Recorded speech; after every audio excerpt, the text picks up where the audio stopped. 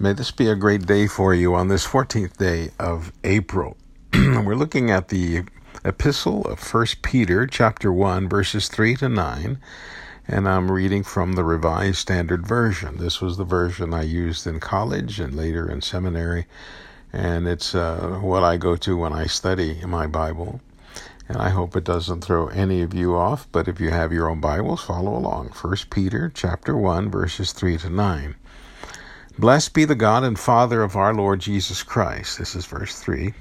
By his great mercy we have been born anew to a living hope through the resurrection of Jesus Christ from the dead, and to an inheritance which is imperishable, undefiled, and unfading, kept in heaven for you, who by God's power are guarded through faith for salvation, ready to be revealed in the last time. In this you rejoice, though now for a little while you may have to suffer various trials, so that the genuineness of your faith, more precious than gold, which though perishable is tested by fire, may redound to praise and glory and honor at the revelation of Jesus Christ. Without having seen him, you love him.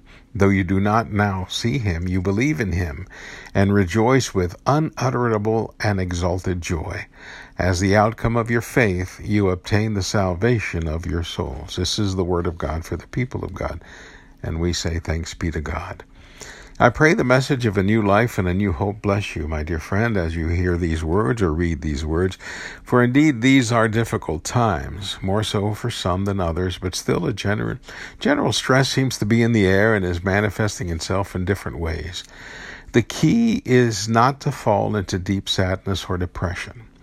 I know that some of you have experienced some times of weeping. My hand is raised too. Others that you lose your temper easier. So it seems your temper fuse has gotten shorter, or any other number of behaviors that you didn't usually experience when things were their own way. But to us all I say, God is with us and God can help us. Please continue to pray for a vaccine or a cure to help us rid the world of this deadly virus, and we do that in Jesus' name.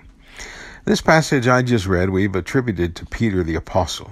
He was the lead disciple and close follower of Jesus, probably the dean, we could say, of the inner circle of the disciple. Peter was probably the most fully human of them all, because like some of us, he spoke way before he fully thought it out and acted more on impulse than anything else. But his years with Jesus blessed him with hope and a faith that helped him write out these precious and powerful words. Peter credits a new life and a new hope to Jesus. The resurrected life, Peter knows, helped make possible a new attitude towards life and all of life's challenges. He calls this part of, and I'm quoting, an inheritance which is imperishable, undefiled and unfaded, kept in heaven for you, close quotes. Peter also says this is reason for rejoicing.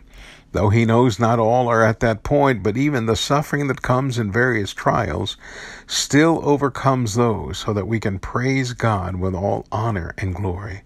Through all of this, we hold on to our salvation. God plucked us out of the coming eternal fire, and he gave you and me life. Let's pray.